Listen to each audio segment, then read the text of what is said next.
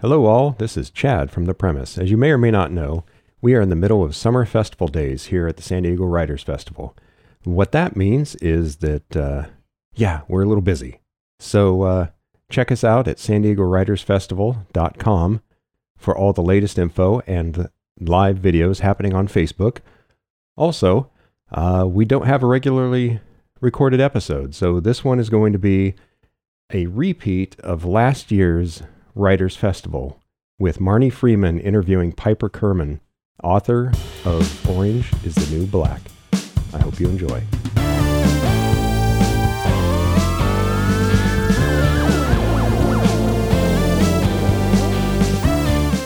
We've been working on getting Piper here for the last year.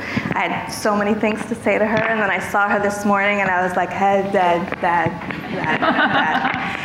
Suddenly completely tongue-tied, but it is a huge honor because the spirit with which you wrote the book is the spirit with which we wanted to hold the festival.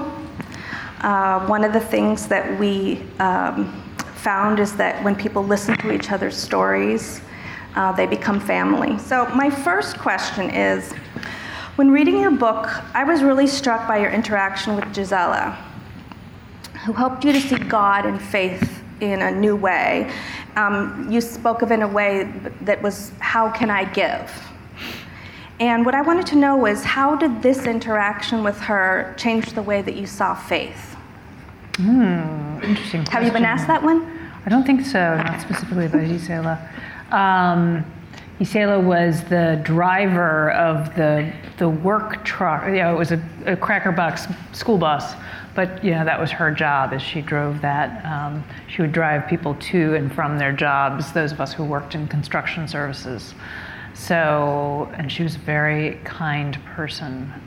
That's sort of an interesting thing in context. One of the few rights that prisoners can claim tends to be around religion and worship.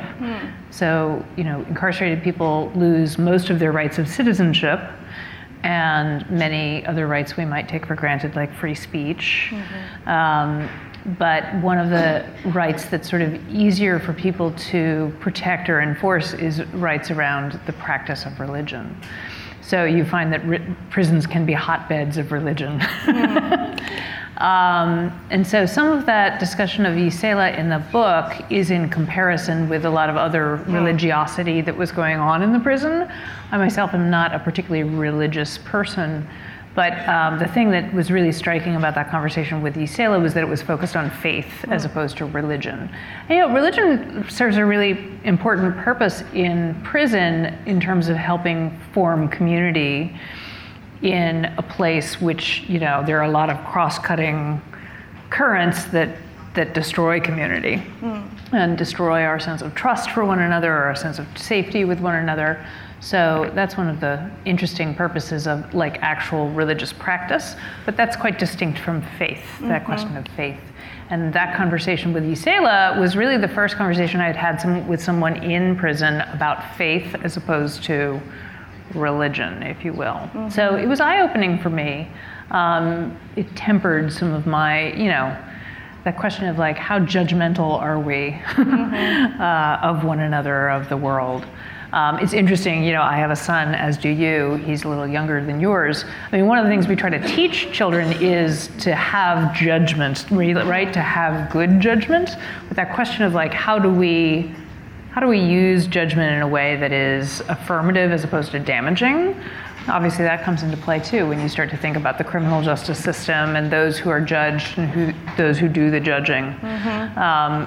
I found that conversation to be a time in prison when I checked myself around judgments that I might have. It seemed like a lot of the book was that experience, was having an assumption and then having an experience where you did something beautifully that we call reflection and takeaway. Did you know that you were doing reflection and takeaway, or was it just natural for you to process your experience and communicate it? You mean during the writing or during the actual experience? Because I think for writers, and particularly for memoir writers, that question of we in my writing class we talk about it as the double perspective of memoir, Right. the bringing the reader into the actual moment, the action, and whatever emotions and ideas were going through your head or any other character's heads at the moment, and then that distance that you have with time. Yeah, we call it songs. The song of innocence and the song of experience. Oh, interesting. That's a good way. We have like 3D glasses. That's our metaphor for the double perspective of memoir. So looking back, did you have realizations in the moment, or do you think that was mostly when you got out and you were reflecting on it that you had those realizations? I mean, I think definitely both. I mean, I think some of the things that I had reflections on in the moment during the term of incarceration were like those onion layers where you're like, whoa, that's what's really going on. Oh, I never thought about that before. Oh, that's attached to the action. And then the reflection is where we attach meaning to things, right? Yes. So, yeah, it's one of the most important parts. I mean, that's one of the reasons we write also, is because we crave the opportunity to have those moments of reflection, and it's hard to have those in our day-to-day life. And that's one of the reasons even if you're not a writer, that human beings instinctively tell stories, and that it's such an important part of literally who we are as creatures. So we have a lot of our memoir students here. If anybody, shout out to memoir students. Shout out to the memoirists. That's hard. Yeah. I'm just going to geek out for a second on another memoir question, and then I'll go back to other ones. But one thing that you do so beautifully is you have introduced so many characters, and usually that's kind of like a no-no. Like if you're not going to really get to know someone, we don't stay with that. But yours was a process of meeting and then moving on. And I thought one of the things you did so beautifully was you let us know that person right away and care about them right away. I don't know if you know this, but you give a tiny bit of description and then a tiny bit of dialogue so that we knew them instantly. Did you know you were doing that? I don't know if I knew. I don't know if I was like, okay, analytically, this is how I'm going to do. But so in class, what I always say to my students, I'm like, what story do you want to tell? So we have writing prompts, and those sort of literally prompt people to choose a story that they're interested in working on. I always talk about the writing prompts as like, it's just the diving board that gets you into the pool, right? So there's the story that, the facts of the case, we sort of sometimes call it in class. There's like whatever, it's memoir, so you're telling the truth. So there's the facts of the case, the action of the story, whatever, the immutable, unmovable facts, right? And then I say to my students that every story poses its own challenge to the writer, right? Sometimes a story might be a really distant memory, and we're not that sure about all of the facts or all of the details that inform the story. So the question of where does creative license come in on a story like that? The question of where does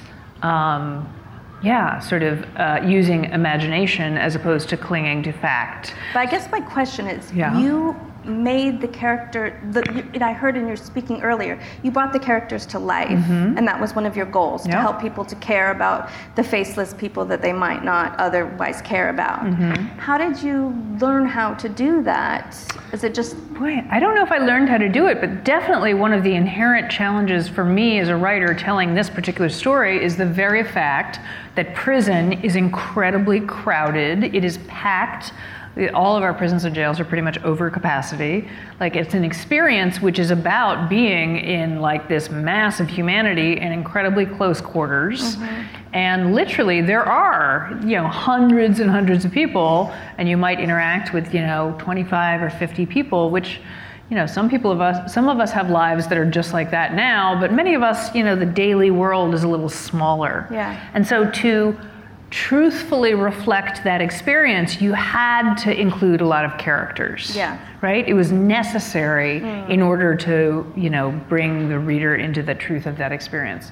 So I think there are a lot of very quick characterizations, as you've said. Yeah. And sometimes people sort of pop up and they disappear, and then maybe they pop up again. They're not necessarily like foreground characters. There's that question of like foreground characters and background characters, and what is the purpose of each in a story, and how do they serve the story.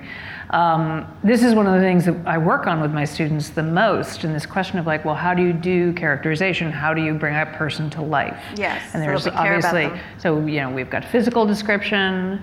We talk, sort of, I'm always like, don't be lazy. In the men's class particularly, I have something that I come back to frequently, which is I go and I write 5'3" on the board, and then I cross it off. I'm like, do not write a female character for me and tell me she is 5'3" as the sole character, as like your only way of and if her height has absolutely nothing to do with the story, like what is that about? Mm-hmm. So no 5'3". But physical description. Mm-hmm.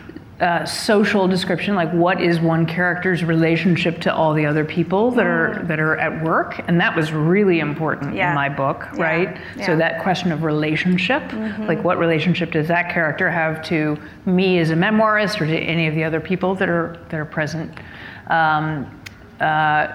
Character, literally, like is this person? Where is this person in relationship to what the protagonist wants? If you're dealing with a protagonist story.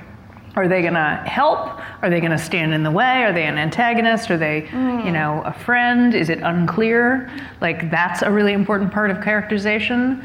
And then that question of sort of personality, which I think is distinct from character, right? The character is, when I phrase that way, that's really about the judgment of the perspective of the story, right? Yeah. As opposed to the personality of that character, some people are sleepy and some people are energetic and some people are, abrasive, and, we all have aspects of personality.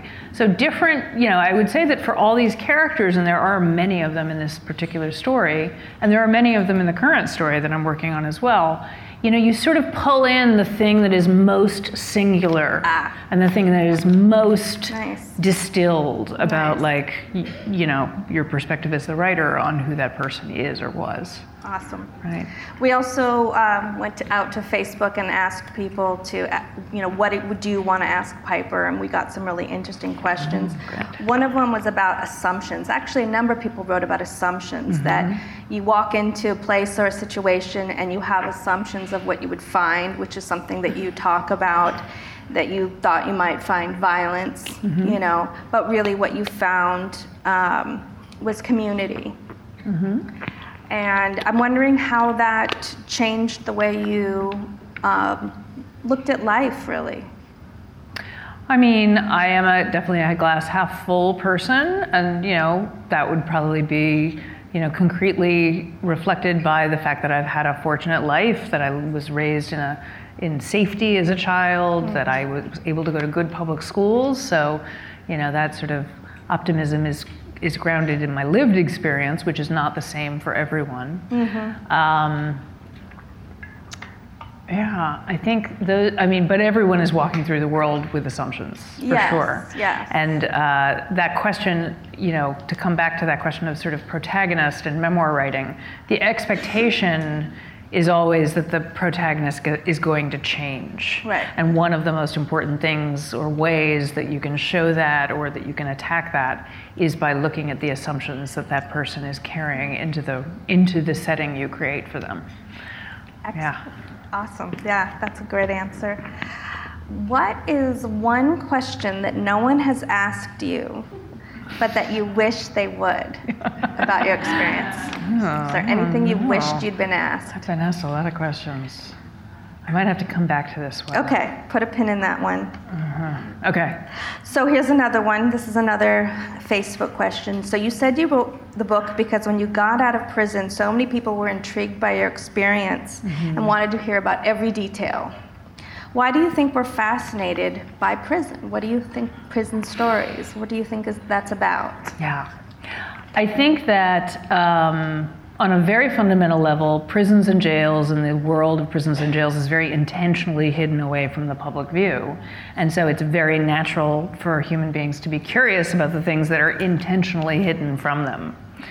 Now, you know, some communities have been devastated by mass incarceration, right? There is this expression called $1 million blocks, meaning that geographically there are places in this country where the, you know, millions of taxpayer dollars are spent on policing, incarceration, you know, probation or parole. You know, literally it's this pouring of public resources into, you know, this profoundly negative investment. So if you go to some communities, then the world of prisons and jails is a lot less mysterious because there are communities that are very that are overly and disproportionately impacted by mass incarceration. So you may find many, many people who have been visiting people in prison for their entire lives, or people who have multiple family members who have been in the system at some time. That was not a reflection of my own experience. Though it was really interesting to me that, you know, when you start to have these conversations, people who might otherwise really go to great lengths to hide some of those realities about their own experience or their family's experience are a little more inclined to come forward and to talk. And I think that's one of the great values of memoir, is that, you know, some memoirs are sort of sunny and happy, but a lot of, inherently story is about conflict. And a lot of memoirs are about tough stuff. And the opportunity for readers to not feel alone if they have a parallel experience is really important. And the opportunity for, you know, multiple people to have an inroad to that experience and an opportunity to be in conversation and dialogue with people in the community more broadly is one of the great values of memoir. So we talk a lot about shame that pops up. You know, sometimes in memoir class, it's the first time someone's revealing something very big.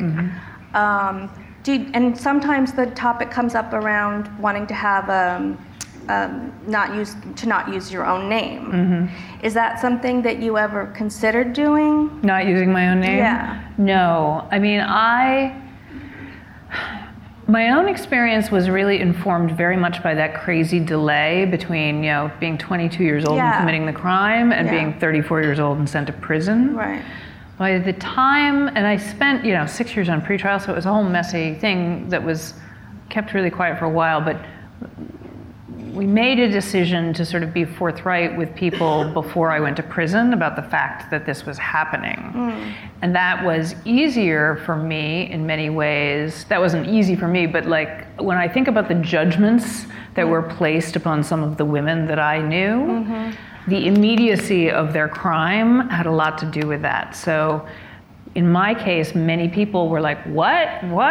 But they were also like, wow, that's something that happened more than a decade ago. I know you to be a really different person now. So this is, you know, this is just a fact of the story. As a teacher, do you find that people struggle with, I'm afraid to share this, or I'm afraid to truly reveal the full truth? Yes, absolutely. We have lots and lots of discussions about this in class in terms of other people's lives and other people's stories, or, you know, truth-telling, throwing people under the bus, or, you know, snatching them out from under the wheels of the bus. Full truth, or what's your thinking on that about? You know, I always encourage people in class, you know, so my classes, again, are taking place in a prison, right? My students are incarcerated. Prisons are by definition design not safe places, not places where vulnerability is encouraged or rewarded in any way. And in fact, vulnerability can really catch you, you know, can attract really unwanted attention in a prison. So the challenge of creating an environment in class where people can really bring, you know, all of their talent to bear against stories that they want to tell. In my class, and I think probably in any memoir class, the huge important thing is the choice. Like that question, you know, we try to do absolutely nothing in class that is coercive because my students have enough coercion in their life. So that question of like, what stories do you want to tell? That said, it varies person by person, but they tend to gravitate towards towards difficult stories eventually. And so I have a dear friend named Joe Loya, who I did not know until I was incarcerated, and I began to get letters from this friend of a friend who started sending me good books and also started writing me, and it turned out he had served probably about 10 years total in prison, but he had served a 7 or 8 year federal prison sentence for robbing banks. He had robbed like 22 banks. That's a lot. And he did some state time as well. And then he wrote this amazing book called The Man Who Outgrew His Prison Cell, which I strongly recommend to anyone who's interested in memoir, and certainly who's interested in the subgenre of sort of prison memoirs. It's amazing, and it's a wonderful book. So he started writing me, as a stranger while I was incarcerated, and then we didn't get a chance to meet until after I was released, but he has been like one of my biggest cheerleaders and supporters, and he has come and visited my class. My students love his book, both the men and the women. It's always interesting to see how the classes respond to different texts in different ways, but everybody loves that book. Joe is like, what's the story you don't want to tell? Right. And he's like, that's your story. That's the one story you absolutely don't want to tell. That's your story. That's a little facile, it is really hard to write about some of this subject matter. Yeah. I have been blown away by what my students have been willing to do, again, in a setting which is not, guaranteed to reward vulnerability, though we try to reward vulnerability in class with wild applause and lots of love. But, students in both the men's and the women's class have written about childhood sexual assault. They have written about, abandonment by parents and parental substance use disorder and, you name it. The number one subject matter of stories, if you add up the aggregate from my classes, is people's mothers. Yes, I know. As a mother, I think about that all the time. What is my son going to write about? I know, moms. Yeah. Another question that I have is, you've now traveled around. It's been some time. Your book is out there. The TV show is out there representing. And you've gone out and talked to a lot of America and Americans. I've been to 48 states of Holy this great nation. Crap. Yeah. That's amazing. It's wild. I didn't even know that was that much. Just got Arkansas and Nebraska. What have you learned? It's almost like you went on a listening tour and a speaking tour, the politicians do. What is your takeaway from just hearing, because even today people were, I want to tell you my story, I want you to hear this. What have you learned from just listening to Americans across the country? I've learned that there are these great reserves of unrecognized and unresolved trauma for many, many individual people, and for some communities that disproportionately contend with trauma and have fewer resources to deal with it. And that harms us all. But that, again, back to like, what is the service that a memoir can, why is it such a particular genre in the first place?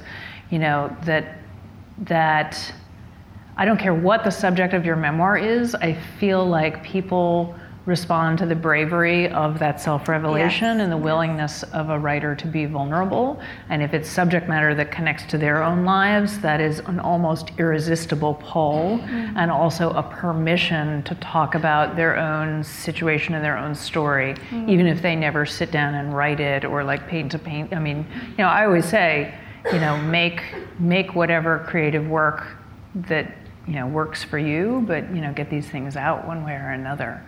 You mentioned that you were working on something else. Yeah, well, so we will publish a collection of the best of my students' writing, which I'm very excited about.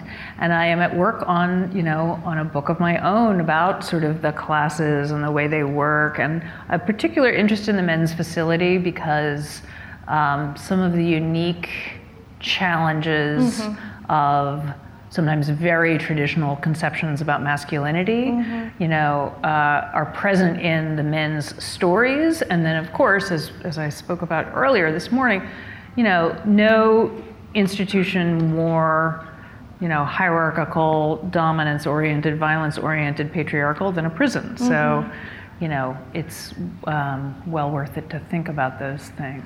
Do you think the men's prison run the same as the women's prisons, where people form social groups, like there's a mom and a papa and a sisters, or there's that people kind of sort of gather. It's not. No, I mean, again, I haven't been incarcerated in a men's prison, but now that I've spent, a lot of time in one for over 4 years, I don't think those family units really form. I think men form close bonds with one another, but I mean, in the women's facilities, that's a literal social structure, and there's a book called by a sociologist named Barbara Owen called "In the Mix," which is a fairly definitive social depiction of women's prisons, and she talks about that sort of recreation of family unit that women do.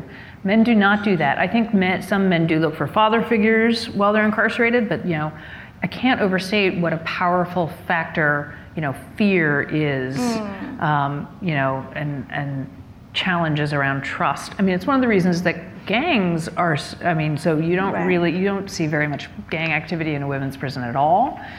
I think one of the things that people don't acknowledge, gangs are highly problematic in lots of ways, but they do afford a social structure and a measure of trust that is important to incarcerated men. I have a number of men who, have gang involvement as part of their personal history, whether that's the distant past or the more recent situation.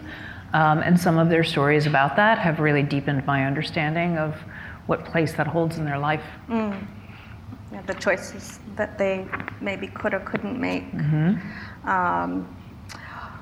Do you find that people have a misconception after reading the book, or does everyone feel like they know you, or that they know what they think they know you because they've seen Piper Chapman? Is there a sense of, I'm sure that one's been asked, but I really wanted to know.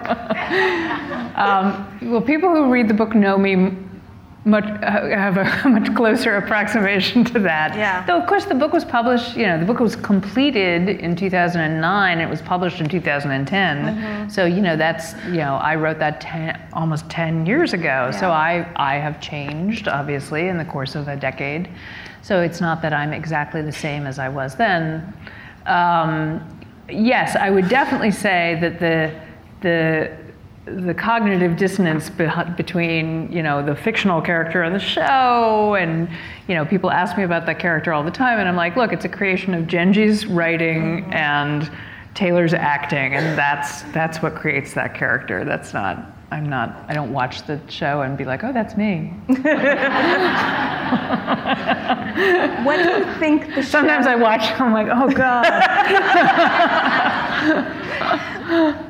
Do you ever feel funny being the spokesman, in a way, for opening up the dialogue that, a lot of people wish they could have had, you were able to have this dialogue that maybe wasn't happening before? Has that ever been uncomfortable?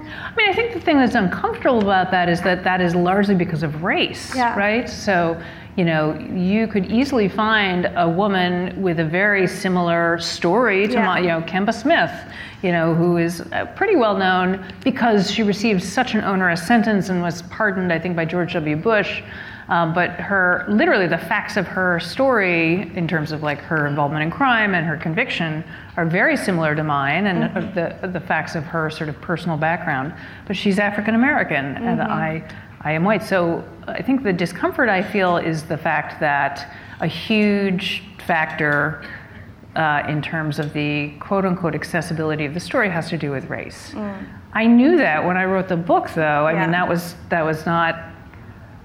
part of the value, I thought, because quite frankly, communities of color have been talking about these issues for a long time because they are so disproportionately affected by them. And so it's necessary for a hell of a lot more white people to be talking about and debating these issues as well. So that question of who do we recognize as protagonists and whose stories are we interested in and do we invest ourselves in is something that every sort of reader and every person needs to ask themselves. One thing that makes me really happy, so when I was first released from prison, there were a handful of formerly incarcerated women who had been doing good work in the community.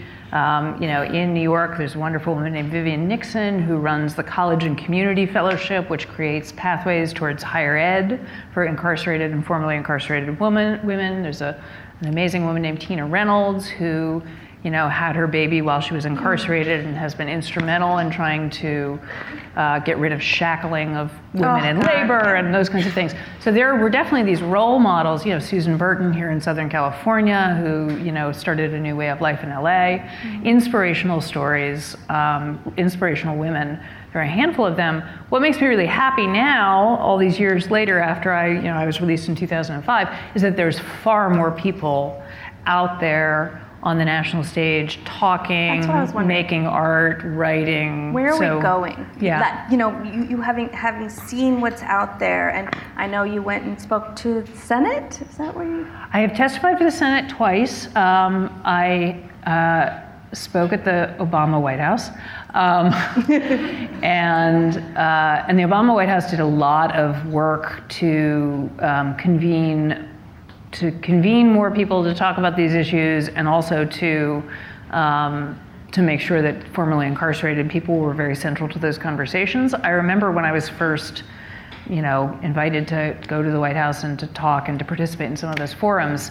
At that point, they would not, up until that point, a person who had a felony conviction would not have been permitted into the White House. And so they made like a policy change to allow, not just me, but lots of other formerly incarcerated people to start to come in. And sort of this recognition that people who have been in the system deserve a place in the community and deserve a central place in the community is, I think, a paradigm shift. And so, is that happening everywhere equally? That's what I'm wondering. Is that happening for every person equally? Not necessarily. If you are particularly a man of color, I think, there are, even if you've never been incarcerated, there are a whole set of barriers to full participation in the community, tethered to our ideas and assumptions about race and gender.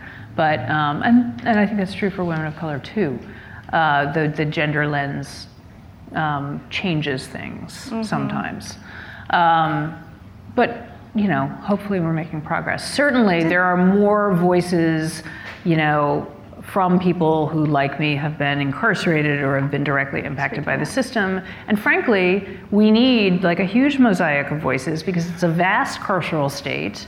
And my experience in the federal system is going to be radically different than someone who has been incarcerated in a city or a county jail, which is vastly different than someone who served, a life, who was, exonerated from death row, for example, and those stories are incredibly important and compelling. And there are a lot of, I think the genre of prison memoir is one that is long-standing, but there is a much broader and richer vein of those stories that are now available and recognized. So we have this community here, and today one of the things I want to pledge is that I want to start something, several things. I'm someone who likes to start things. So I want to know from you what we can do. I worked as a therapist for former foster youth that were transitioning, and I had that same experience of I had these assumptions, and then meeting them, I wanted to adopt them all, even though they were, over 18. I'm wondering, if you could give us all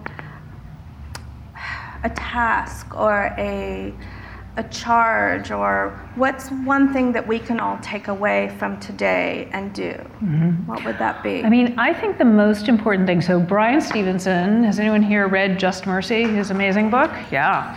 So Bryan Stevenson is probably the premier, the most well-recognized current civil rights lawyer. Sherrilyn Ifill is pretty badass too, as a civil rights lawyer. But Bryan Stevenson is really remarkable. He has written this incredible memoir called Just Mercy. Bryan does his work out of Montgomery, Alabama, and represents people who are on death row or people who have been sentenced to die sentenced to die in prison when they were children. So those juvenile life without parole sentences. And he's argued successfully a number of times before the Supreme Court around that type of sentencing.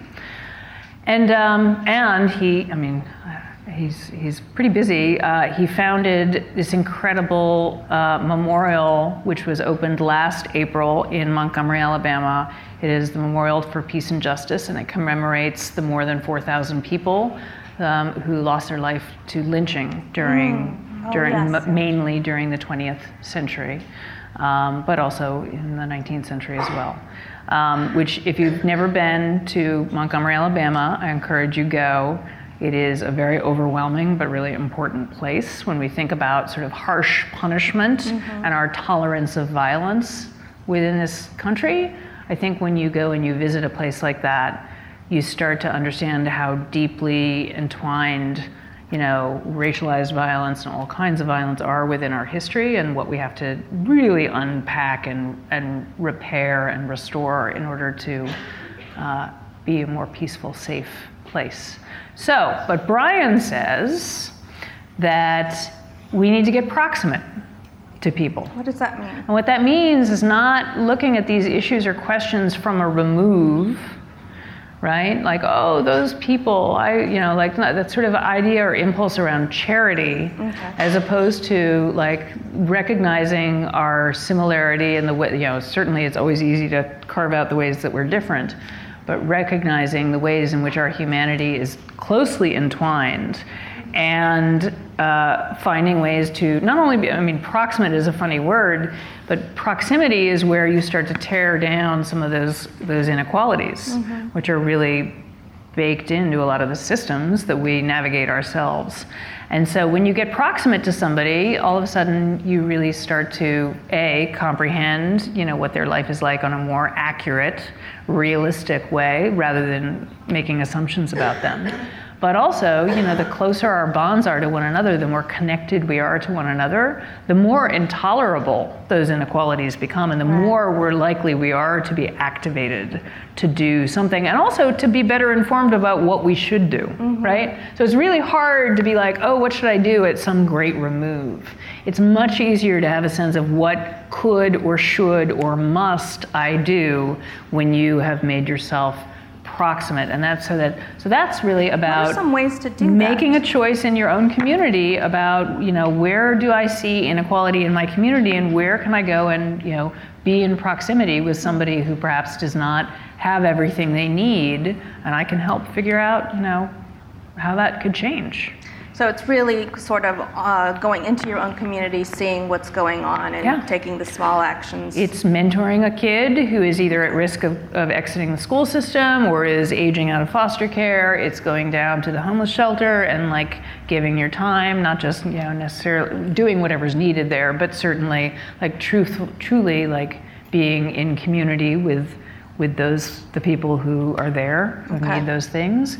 It's volunteering at a domestic violence shelter, and thinking about how we can help people through really terrible times of trauma to get to a better and more stable place. It is that proximity. After this talk is we're going to sit down and really think these things through and have some options, because when I was talking to people about talking to you, people were saying to me there's a sense of hopelessness. A sense of I can't. What can I do? What action can I take? I hear what's going on. I'm empathetic, but I don't know the steps. And so, hearing what you're saying about proximity, I just want to let you know that we're going to sit down with a team and do some action steps. So that will be on our website. And if you don't know Writers Inc., then come look them up. Come get to know them. Here's what I would tell you after teaching, basically narrative, creative nonfiction or memoir writing for 4 years. So my students come in and we require a GED of them, and we require them to write a story, and submit it. So they have to do a writing submission. And so the prompt is always the same: write a story about an unusual morning in your life. So they can pick anything. It can be an unusual morning from their childhood, it can be last week, it can be whatever they want. And we look for several things. We're like, is it actually a story? Like, did they follow the assignment? Like, is it a story? We look for language skills, like how much vocabulary do they exhibit, et cetera. We look for a whole bunch of different things. We compose the class. Some students are stronger and come in with more language skills. some people are less. But we know that everybody in the class will have a bunch of interesting stories, almost by definition, because they're in prison, right? So what we find is that when they get these tools, when we teach them the analytical skills around narrative structure, and we talk about pacing, and we talk about characterization, and we talk about, our expression for wrestling around with conflict and resolution is putting the octopus to bed. And I actually have a new tattoo on my arm of an octopus. Wait, putting the octopus to bed? Putting the octopus to bed. So this question of how do you end, right?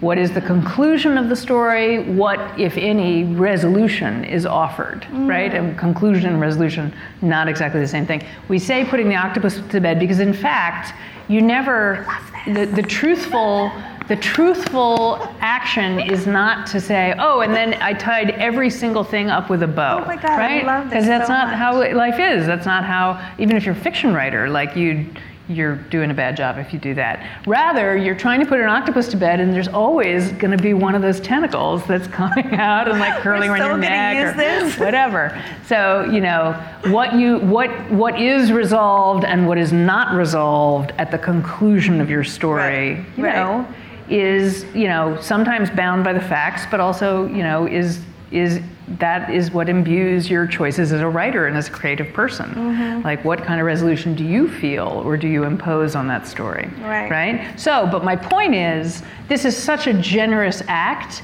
because people who have survived, all the things that happened before prisoner jail and prisoner jail itself, or having a parent incarcerated, have a ton of really interesting, conflict-ridden, and important stories. But to provide a setting where you get the analytical skills to tell those stories better, in a more compelling way, in a way that connects with readers, and to be part of a community of writers that will affirm that, in fact, your stories are important and valid and interesting, is an incredible gift. So thank you for that. Totally Marni's idea. We're just happy to be able to. Thank you for that. It's great. Well, thank you. I want this to not just be a one-time conversation. I want to grow this in some way. So even if you're flying home on the plane, you're like, they can do that, send us emails. And if you guys want to start to queue up, we can take some questions. Yeah, and I would. We've got a question over there, but I think you got to come down. I think you got to be motivated. I'll tell a story while someone's coming down. Okay. Back to this question of sort of what is the function of story in our lives. Something very interesting to me that came across my radar in the last couple of years was the question of desistance. So desistance is when somebody stops doing a behavior that that they don't want to do or that other people don't want them to do, right? So when someone desists from a harmful behavior, you could actually say Piper desisted from being actively involved in crime on her own, but then she was held accountable for the crime later, right? So I did stop being involved in crime on my own with help. And so that's really what we want, right? So we talk a lot about recidivism in this country. Recidivism is not really a good measure. Recidivism is just oh, did you get caught doing something you weren't supposed to do? As opposed to were you actually able to transform your life in an affirmative way?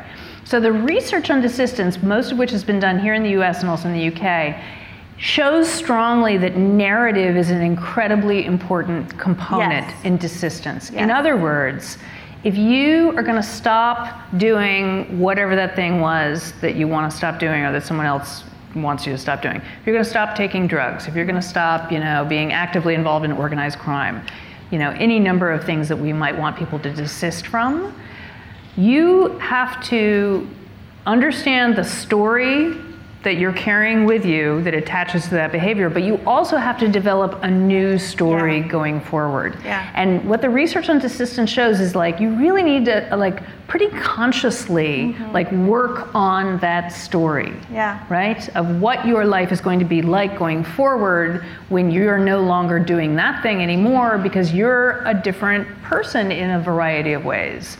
And your story going forward is a story that looks and sounds and is different. I didn't know that was the name of it. Yeah. a lot of people come to memoir class and they're right in the middle of their story, so in a way they have to think of what the ending's going to be. So they're writing it, they're changing their story as they go consciously. I didn't know the name of that. It seems really like the evidence is showing that when people aren't given an opportunity to really work on that affirmative forward-looking story, it's much harder to desist, if you will. Okay. Questions? Thank you for coming and for your lovely book. I've spent a lot of time hearing people's stories, doing psychological evaluations in immigration detention. And for one thing, that's a system that a lot of people are still not aware that people can spend years in detention without even having a legal representation unless someone volunteers. So a couple of things. One is I'm personally horrified by the financial aspects, that these private prison systems are on the stock exchange and are making lots of money, and for people who have investments, out of the slave labor that takes place. And so I sort of have a thing against private prisons, also from hearing people say, oh, this place is so much worse than where I was before. Until recently, I had someone say they were in county jail in San Diego, and it's so crowded at the moment that they had to have their showers wearing their clothes all the time because there was no room to even undress. And so when this person was transferred to the detention center, they thought that was better. So I just wondered, from the inside or from what you hear, what's your opinion about the private prison system, which is really a big deal here in the States? So anyone who's a fan of the show probably knows what my opinion about private prisons are. So we have a significant storyline in the show dealing with the rise of private prisons, which really does map, the time of the creation and rise of private prisons really maps to mass incarceration. And that makes perfect sense, because when you build the biggest carceral state in human history, people draw benefit from it. And so the private prisons are perhaps the most crystallizing example of that kind of bad actor, right? A lot of people are not aware of the fact that there are private prisons, and my experience, at least, is that with most people, when you're like, oh yeah, they're private prison corporations that make money, everyone's like, oh, that seems like a bad idea, because it creates a very obvious incentive to put people in prison. So we know that private prisons are basically bad news, and that they are politically active, right? They have been politically active for a long time in terms of making direct donations to politicians, but also they've been very politically active in terms of trying to shape immigration policy in this country, and very successfully of late, but also even prior. It's wise to sort of, private prisons are a really easily understood antagonist. When we think about like what kind of conflicts are we dealing with, the person-to-person conflict, of a hero and a villain is the easiest to understand. And so that's sort of the one important thing about private prisons, is like everyone can kind of wrap their head around them as a villain. But it's also important to recognize that there are far more entities that draw benefit out of the status quo. And that's true whether you're like Aramark, you might eat their food at the stadium, but guess who's also eating their food? A lot of prisoners. So like companies like Aramark, which is a food provider, contract, in Ohio, they provide all of the food for all of the prisons, and it is not a pretty picture. But we also start to drill down on it, and then you start to think about just the vast number of people who are employed in one way or another by the carceral state. And that starts to tell you why it's so hard for us to do rational things and make change. Because many people have a deep stake in the status quo. So that's what your question really brings up for me. Thank you so much. Good question. Thank you. Hello. Hi. My question is more story related. Great. So you said in an earlier session that your mother-in-law's book club peppered you with questions. Yes. So mine's more along those lines. You're going to pepper me with questions like my mother-in-law's book club? I wanted to note in the book, you talked about, just being miserable and having a moment where you've forgotten about the outside world. Yeah. And coming here, I thought, I wonder if she even remembers like being in prison, what that was like.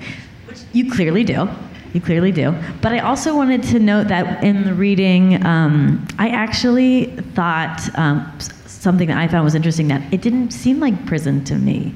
The scene by the lake, and like you're in yoga class and they were painting your nails, and what I enjoyed about it is how it took me to like this a different place, like a more gentler place than it actually was. Mm-hmm. My question specifically is, have you heard from the prisoners that you were in jail with, that have read the book or seen the show, and do you hear from them, and what's their response to it? Yeah, great question. So I just want to make a point before I answer that question, which is a good question. So one of the things that is a fundamental challenge about talking about something like mass incarceration, or frankly any situation in which human rights abuses are taking place, is this question of revealing, shedding a spotlight on terrible, terrible things. And so, some of the things that happen behind prison walls are horrific. The human rights abuses are truly shocking and not surprising, right?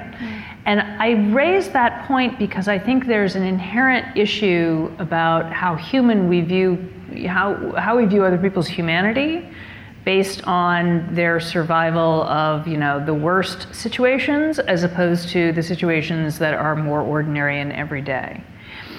And so one of the things that I really wanted in the book was to focus on those moments of humanity and the ways in which people respond to even a terrible situation by creatively devising a response to the dehumanizing situation that they find themselves in. And that's easier on the systemic level, where you're sort of like dehumanized and mechanized, and as opposed to like when you're really being, if you're being raped or abused in other ways, the most extreme kinds of trauma. But it's a balancing act, I think, when you talk about many of these social justice questions, of which aspects we want to hone in on, the ordinary and the everyday, or the most extreme.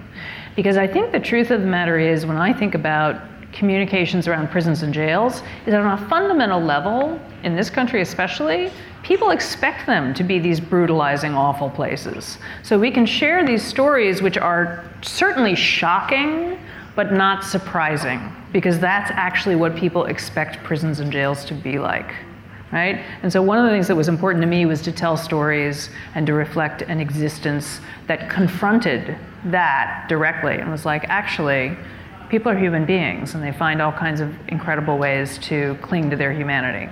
And that's what's really important. So, to that point, yes, there's many women who are depicted in the book who I am still in touch with in one way or another. And so, in some cases, those are really deep friendships. I spent spring break, my family and a friend of mine from prison's family spent spring break together last year, and I know all her children, and she knows mine.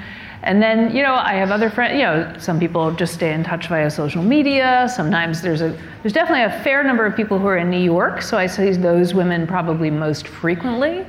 But people stay in touch one way or another. In September, I was in Oklahoma for there's an annual conference. There's a National Council of Formerly Incarcerated and Incarcerated Women and Girls. And it was started by a woman who was incarcerated in the same prison that I was in. We were not there together. It's a great organization. So there were a bunch of women who I was incarcerated with who were at the conference. It was great to see them. Lots of people have been in touch in one way or another. I have one friend who's like very important in the book.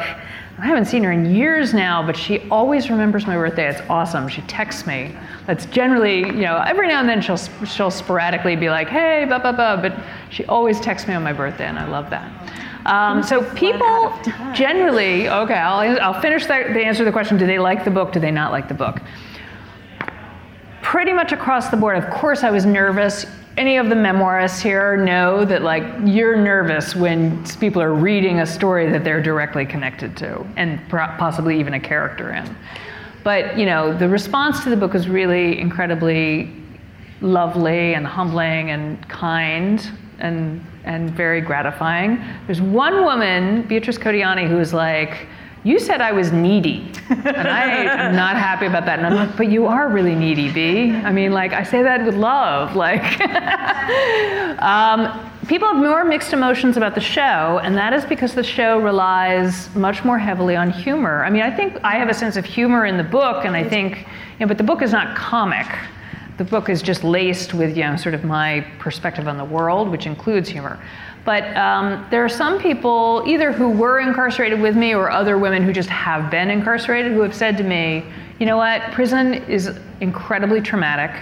I cannot, I'm just not comfortable with the humor that is used in the show." And I think that's totally fair, right? I also think that the humor is something that makes it possible for many viewers to like come to the show and contend with some of the difficult material that is in the show, because it deals with aging in prison and sexual assault in prison and how they tear apart families and a whole host of issues and questions. So, but I totally respect that feedback from those women, for sure.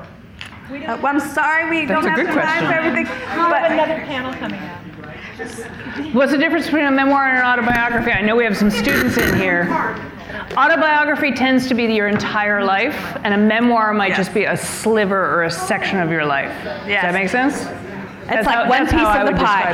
Before we say goodbye to Piper, we're giving her the award of Writer of the Year for all of the work that she does. Thank you so much, Piper Kerman. Thank you. That is beautiful.